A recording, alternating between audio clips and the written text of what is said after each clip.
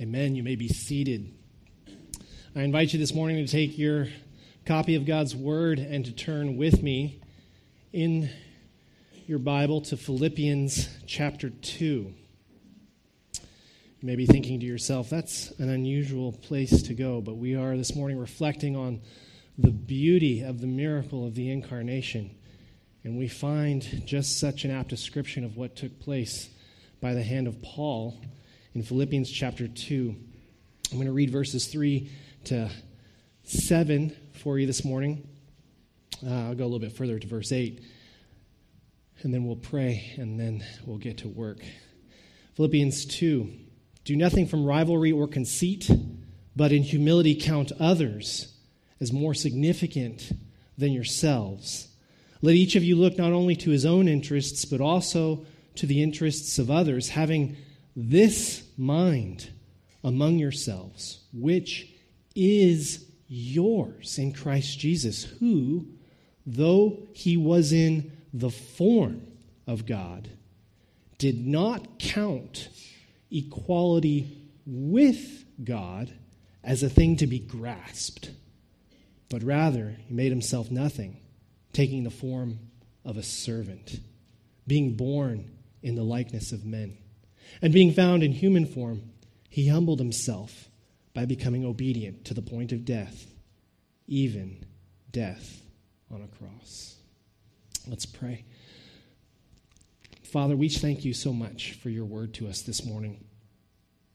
And Lord, we pray that as we reflect on the beauty of the miracle of the incarnation, God dwelling among us as one of us, I pray, Lord, that you would this morning strengthen our faith in your goodness, that you would remind us of your complete understanding of our position, and that we would be reassured that you are indeed Emmanuel, God with us, always present with your people. I pray, Father, that you would this morning open our eyes once again. Remind us fresh this morning of just how miraculous Christmas really is. How truly beautiful the miracle of God coming in the form of a baby boy really is. I pray you do that this morning by your Spirit, through your word, in Christ's name. Amen. Every year we celebrate Christmas, and every year we are always reminded and discussing once again of the fact that Christ came, that he was born, and that he dwelt among us, that he grew up just as you and I have grown up, that he learned to live as a man in the exact same way that you and I have learned to walk and to tie our shoes. And we talk about this every year, and we become so familiar with it that my fear is that it becomes something that is second rate. It's something we understand, but something of the majesty and the beauty and the mystery of this miracle, I fear, is kind of lost on us, the same way that when we first encounter a street performer working miracles or card tricks, at first we are mesmerized, but then as soon as we know the secret behind the card trick or the magic show that he performs, we then begin to lose some of our infatuation with it. We begin to lose some of that mystery, that awe and that wonder. And my prayer for you this morning is that you would not lose the awe and the wonder that God, infinite, almighty, holy, descended to take on a human form, a man in every respect as you and I are men and women. We encounter first in the Gospel of Luke this announcement that the angel makes to Mary, and we read it year after year as we tell the Christmas story, but make sure you hear it. Make sure you understand exactly what this angel is saying and how mind-blowing it must have been, not only for Mary, but for the angel who spoke it. In the 6th month, Luke tells us, the angel Gabriel was sent from God to a city, a human city, Galilee, named Nazareth, to a virgin betrothed to a man whose name was Joseph of the house of David. And that's significant. And the virgin's name was Mary, and Gabriel came to her and he said, "Greetings, O favored one, the Lord is with you." But she was greatly troubled, as everyone is who encounters an angel. "Greetings, O favored one, the Lord is with you." She was greatly troubled at the saying, and she tried to discern what sort of greeting this might be. And the angel said to her, "Don't be afraid, Mary. You have found favor with God, and behold, you will conceive in your womb and bear a son." Notice that. Mary, you, the virgin, will conceive and you will give birth to a human boy. You shall call his name Jesus. In the Hebrew, it would have been Yeshua. God is salvation.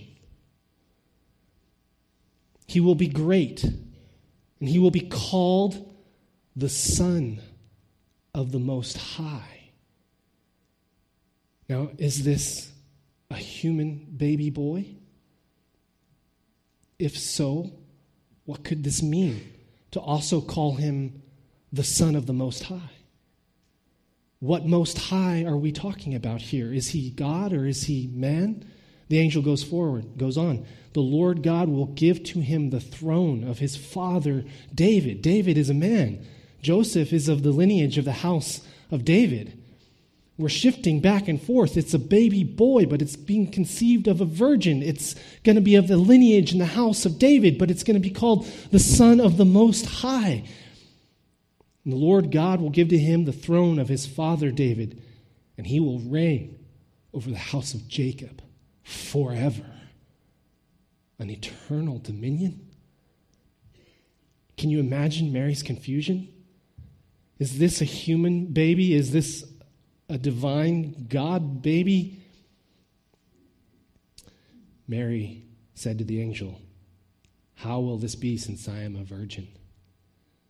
And the angel answered her, "The Holy Spirit will come upon you, and the power of the Most High will overshadow you. Therefore, the child to be born unto you will be called Holy, the Son of God." In this short paragraph, in this announcement that Gabriel makes to Mary, we find that this boy is going to be conceived of a virgin by the power of the Holy Spirit, supernaturally conceived. Supernaturally, Mary will bring forth a baby boy. She is a virgin. She will not sleep with Joseph until after Jesus is born. We find here that this boy is to be born of Mary, a human boy, but conceived without any human father, conceived by the power of the Holy Spirit. We see in this text that he is called the Son of Mary, but he is also the son of his father David, of the throne and the lineage and the line of David. And at the same time, he is called the Son of God, the Son of the Most High. God begets God. God is God. And what the angel Gabriel is saying to Mary is that this child, this boy, this man, is also going to be God. How is this possible? He is a human, but he is also divine. You've heard it before. You've heard it 1,000 times, and so it seems fairly commonplace, second rate. Yes, he's obviously God, and he's obviously a man. But stop and ask yourself the question, how is it possible for there to be someone who is both fully God and fully man? There are certain aspects of God. When we study the Scriptures, when we reflect on who he is, we understand that he is infinite, that he is everywhere present at the same time. Big fancy word that we use to describe it, omnipresent, to be completely present in every moment of time, all over the universe, everywhere, from the beginning to the end of time simultaneously, and yet to be outside of time, to be beyond time, to see all time in a single second. It says in the Scriptures that 1,000 years is as but a moment to the Lord, and a moment is but as 1,000 years. To say that there is to be a person born that is omnipresent and infinite, and yet a man growing, learning to walk, tie his shoes. At the same time, we look at God and we see someone who is all-powerful, who can do anything just with a word.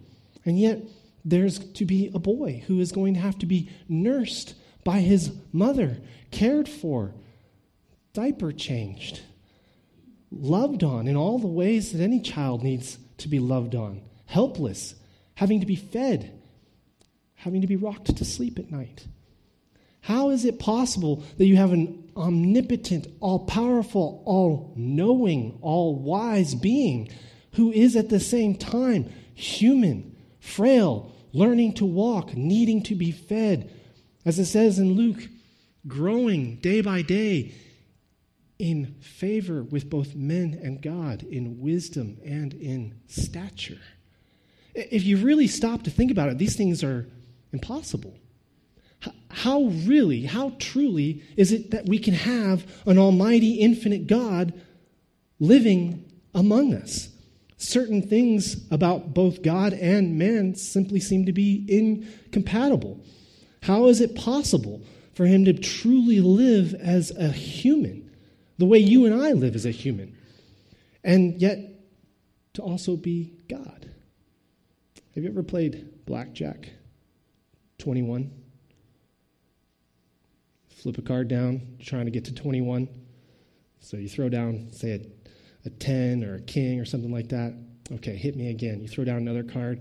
All right, you're at 18, 19. It's pretty good. It's pretty good. You need a 2. The odds of that happening are pretty rare, so you just say, I'll stop right there. I'll just leave it right there. Guy next to you, he hits 21 exactly. You're like, ah. Can you imagine playing 21 with Jesus?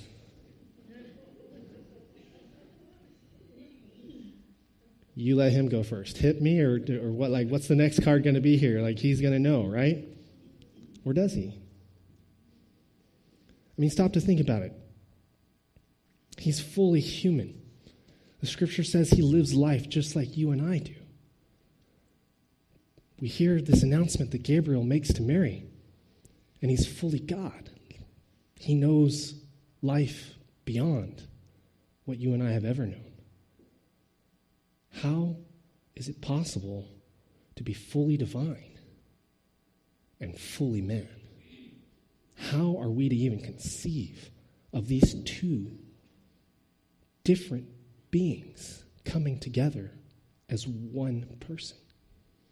Paul gives us something of an answer to that question. And I don't want to raise your hopes too high this morning. It will and always be mysterious.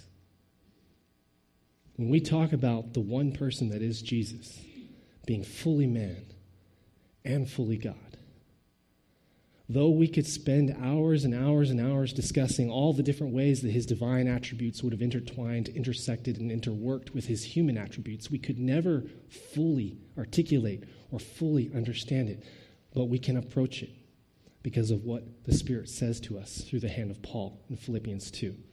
Look at what Paul says. He says, have this mind, in verse 5, have this mind among yourselves, which is yours in Christ Jesus, who, though he was in the form of God, did not count equality with God a thing to be grasped, but he made himself nothing, taking the form of a servant, being born in the likeness of men. And being found in human form, he humbled himself by becoming obedient to the point of death, even death on a cross. There's a word that occurs multiple times there, which I want to draw your attention to, and that word is form. It says, who though he was in the form of God, that's the first time it's mentioned. And then he goes on, he says, he made himself nothing, taking the form of a servant.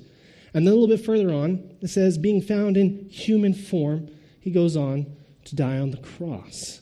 This word form comes from the Greek word morphe. The Greeks use this word to talk about the inner essence or the inner quality of a thing. To illustrate, I'd like to draw your attention to the nature of water. When you walk down Riverside Park, you see where the rivers come together, the North and South Thompson, and they merge. And the water follows the banks. It's going to flow within a predetermined channel. But when we look at water, we don't understand water simply by the contours in which it fills, the glass it's found in, or the riverbanks through which it flows. If you stop to look at water, you understand there's a certain essence and a certain quality to water. For example, when it is heated, it turns into a vapor or a gas. This leads to humidity, which makes us very uncomfortable in the summertime. At the same time, when it is cooled, it forms a liquid, and when it is really cold, it forms a solid.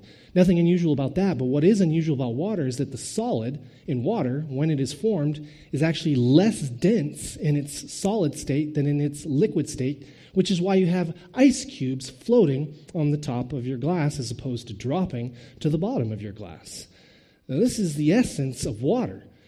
There are certain properties to it, there are certain characteristics to it that make it unique, irrespective of the form or the container in which it is found. That's the idea that Paul has here in this particular passage when he's talking about Jesus. He says, though he was in the form of God, he's not referencing an outer form or an outer shape. He's talking about the inner characteristics or the inner qualities. There are certain attributes to God that mark him out as God. He's omnipotent. He's omniscient. That is, he is all-powerful. He is all-knowing. He is everywhere present at the same time. These are the characteristics of God. And Paul, talking about the person of Jesus, says that though he was in the form, that is the morphe, that is possessing all the characteristics of God, he did not count equality with God as a thing to be grasped. What Paul has just said to you and me there in that particular moment is that Jesus, prior to his incarnation, the second person of the Trinity, had all of the attributes. He had all of the qualities and all of the characteristics. He was the morphe, that is, he had the essence of God. He was God. There can be no other way of describing him or thinking of him. He was not a created being. He did not come to exist at some later point in time. The second person of the Trinity, whom the Scriptures refer to as Yahweh, whom we come to in the New Testament to call Jesus or Yeshua, was, is, and always shall be God, possessing all of those characteristics. However, possessing those characteristics, Paul says that he did not grasp after it. What this means is that though he is equal to God in every respect, the second person of the Trinity did not consider his position in the glory of heaven, right there beside the Father, as something which he would grasp. The word that Paul uses here is a clutching after, a sort of a rabbit holding on to. It says he wouldn't grasp after it, meaning he would let go of those sorts of things. But we be careful at this point. Because as we look at this, it's clear that Paul is not suggesting that somehow when the second person of the Trinity, Jesus, took on human form, that in any way he let go of any of his attributes. It says he was in the form of God, but he did not count his equality or his position with God as a thing to be grasped. Verse 7, but he made himself nothing, taking the form of a servant. This expression here, made himself nothing. Another way to translate that phrase is to say, emptied himself, or he poured himself out. Now, many theologians at this point come to this particular verse, and they will say, well, what Paul is suggesting is that there were certain aspects of his deity, of his divinity, that he relinquished in order to come as a man. But that's not actually what the phrasing of the Greek grammar says. It says, he made himself nothing by taking the form of a servant, being born in the likeness of men, being found in human form, he humbled himself, becoming obedient to the point of death on a cross. When it says he emptied himself, or as the ESV translates it, he made himself nothing, the idea here is that he poured himself, he reduced himself to a human form, but it doesn't mean that he gave up any of his qualities or any of his attributes as God, but that he actually came and joined with a human form. It's addition by subtraction. To make yourself nothing is not to relinquish any of your attributes. Paul describes it with these three participles. How did he make himself nothing? It says, first, he took the form of a servant. Second, born in the likeness of men. Third, humbling himself by becoming obedient to the point of death, even death on a cross. There are three ways that Paul mentions here in this particular passage that deity took on humanity. Number one, born in the likeness of men. Number two, being found in human form, he humbles himself. Number two, taking on the form of a servant. Number one, taking on the form of a servant. Number two, being born in the likeness of men. And number three, humbling himself to the point of death on the cross. Look at the first two.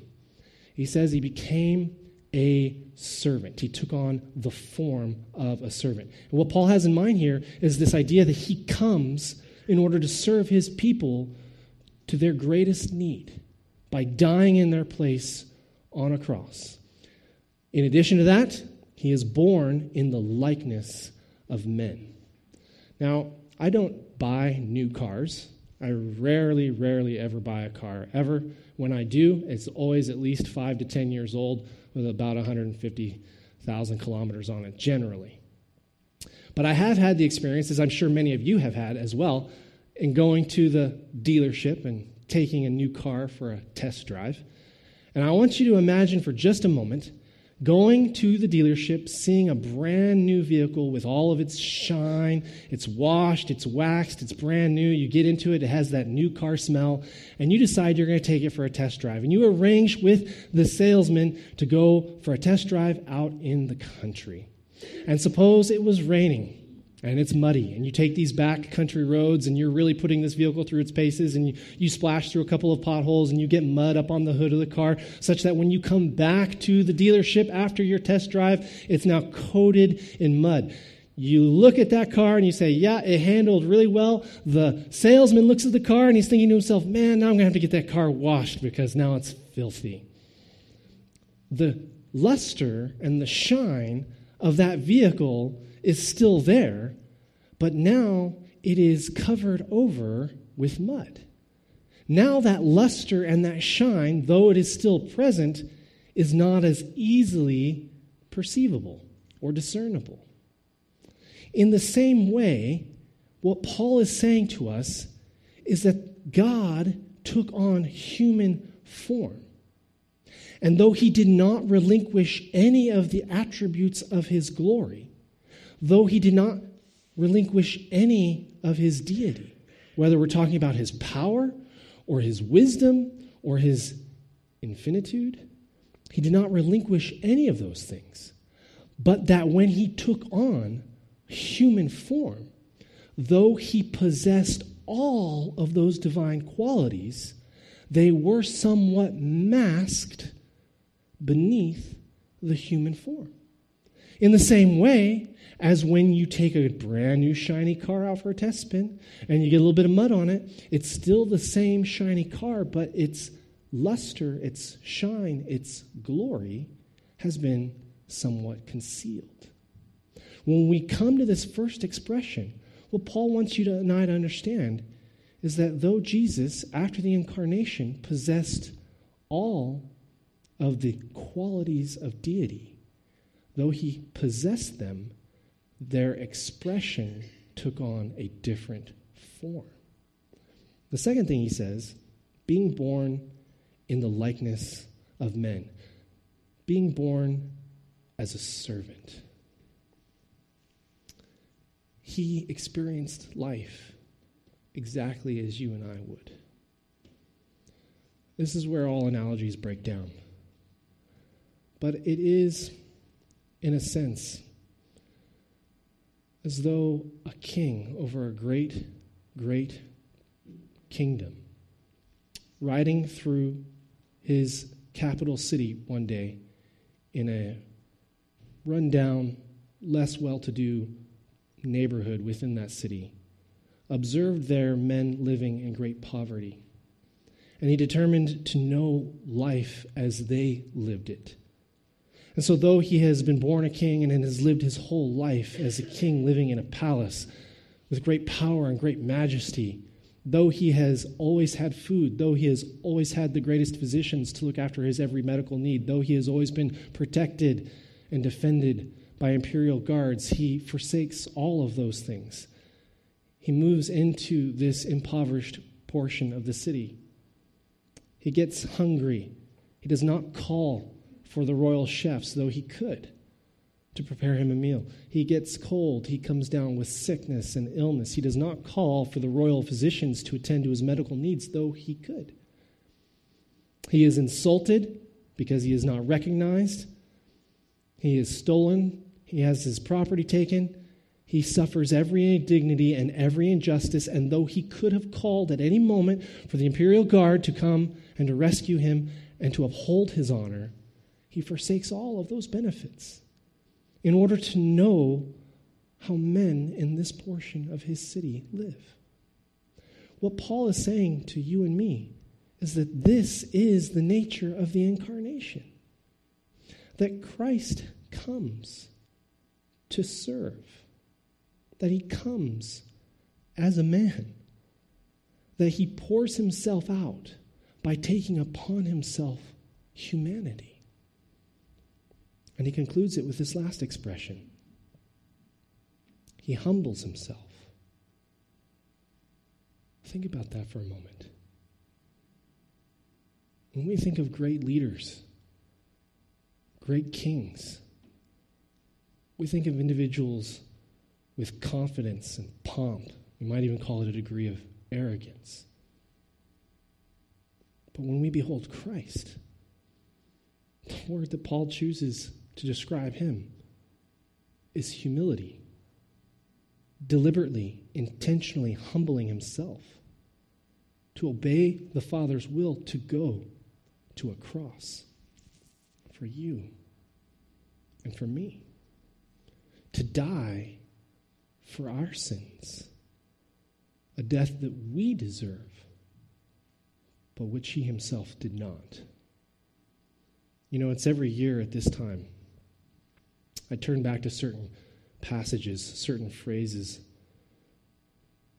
which have always touched me and meant a lot to me. One letter that I read every time, this year, every time, is a letter by a German theologian named Dietrich Bonhoeffer, who was a part of the resistance during World War II. And Dietrich Bonhoeffer conspired with a group of men in an attempt to remove Hitler from power, to have him assassinated. His conspiracy was eventually found out and he was arrested. But he was, before he was ever a conspirator, first and foremost, a Christian, a theologian.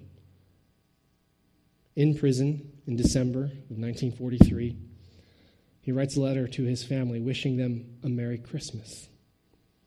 And I always come back to this letter every year because of what it says about the meaning of Christmas.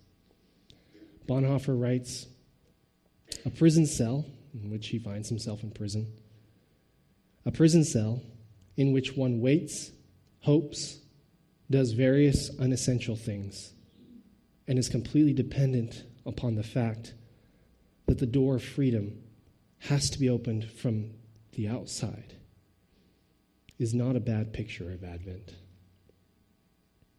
And that's the meaning of Advent. In other journals and other letters, Dietrich Bonhoeffer would recount sweeping the floor of his cell every morning by hand, with his hand, just to pass the time, just to have something to do. He talks about wandering around his cell, making his bed, remaking his bed at least 3 to 4 times a day, reciting every scripture verse that he'd ever memorized, all of this just to pass the time from breakfast to lunch. Being served lunch, marking that time during the day, only to realize that he has at least that much further to go to dinner.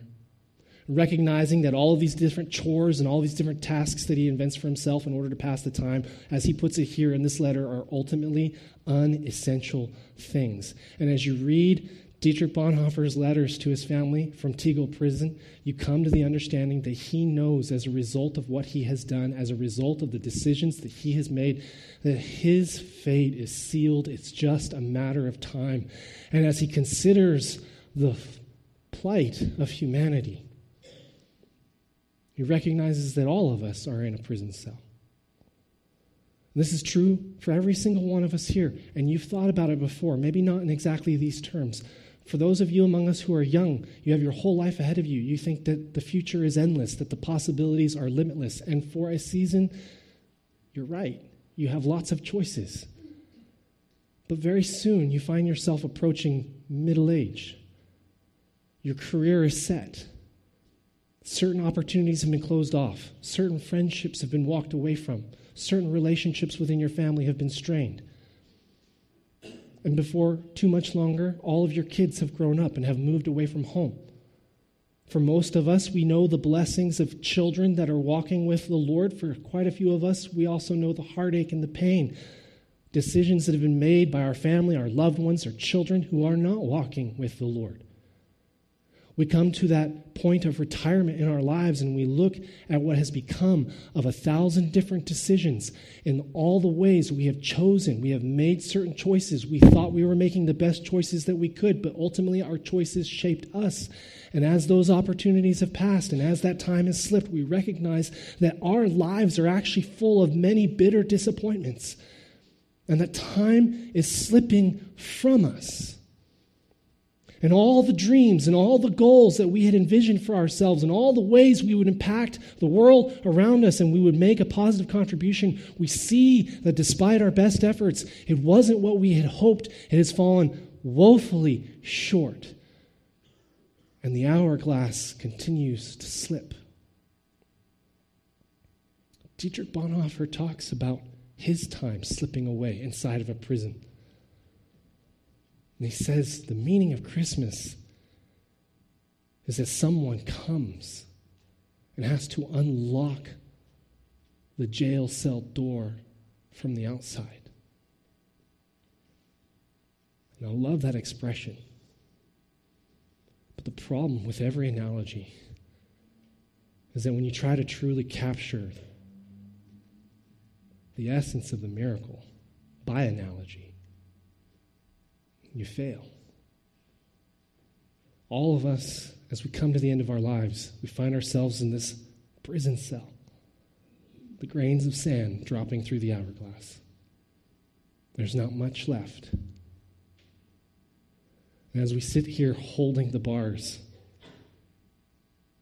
it's not that there is someone from outside who has unlocked the door. It's that as we step back and we turn and we look, wow, there's a baby boy here in the prison cell with us. Where did this child come from? It's not that God is coming from outside. He has come inside.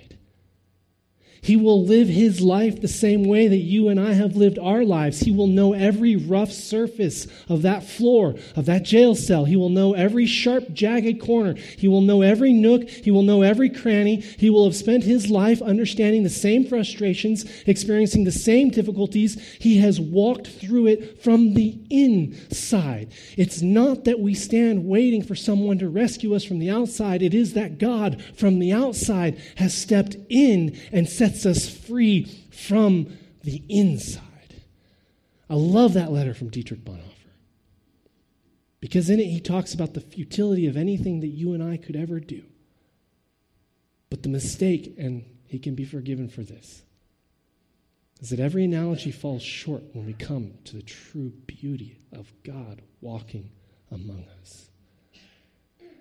It comes to you and me exactly as we need him to, living life exactly as we live it. If you've ever thought, with all the mistakes I've made, despite my best intentions, it's all gone horribly wrong, how will he ever be able to understand, let alone forgive? And Christmas proves that he completely understands and determines to forgive. Merry Christmas, First Baptist Church. Pray with me. Lord, we thank you for coming to live with your people in the prison cell. to know the same bitter disappointments and frustrations that we have all known, and yet to live your life perfectly and gloriously, sinlessly. Lord, we say thank you for setting us free from the futility of time, the bondage of our lives. We thank you, God, that because of Christ, we have a glorious hope and a wonderful future. We thank you for these things in Christ's name. Amen.